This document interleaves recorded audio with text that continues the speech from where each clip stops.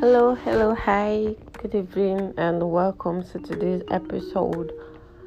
So today I'll be talking about content ideas for small businesses. I've had situations where business owners walk up to me and just tell me they're stuck, they don't know what to do, and all of that. So today I'm just going to give little tips on content ideas for you as a small business owner. So the first thing you can do is to reintroduce your business. You never get tired. It's just something that you should not get tired of. You should always introduce yourself, regardless of if you did it yesterday.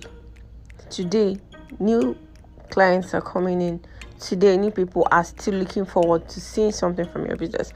So you can just come up with a reintroduction. Hello, my name is this, and we do so in my company or in my business. This is what we do. So you can do a reintroduction of yourself, of your business, of what you do and what you are into. Another thing you can do is you can do DIYs. You can do DIYs related to your business, not just anything random, something that's related to your business. And then you can also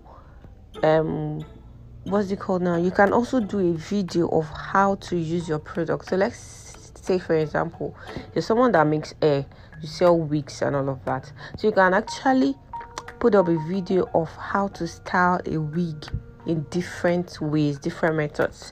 So you can also do that. And then you can put up what's it called now? Your referrals. Aside referrals, the referrals that people give you, you can also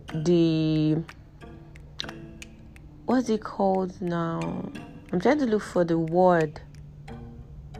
Feedbacks, yes. You can also put up various feedbacks of people. And now when I talk about feedbacks, I'm not just talking about the text kind of feedbacks. You can actually record your consumers, your customers when you deliver to them. So you can do video feedbacks. You can put that out.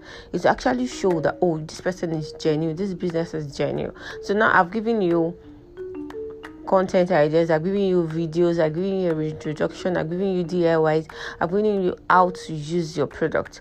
Now, so you should not do all of this at once. You can just take it a day after the other. And then one more thing, it's always advisable that you prepare your content ahead.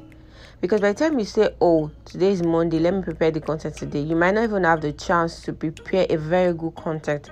And when you're rushing to present your content, you might actually just present just wishy-washy content. So it's actually very nice to prepare your content ahead. That's what I do most of the time. I prepare what I'm going to push out during the week by weekends.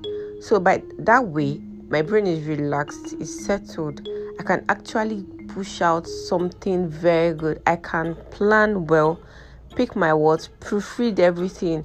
If it's videos, I can actually be patient with the editing and all of that. So I hope you got value. Share, download, and let me know if you got value. Till I see you again. Bye.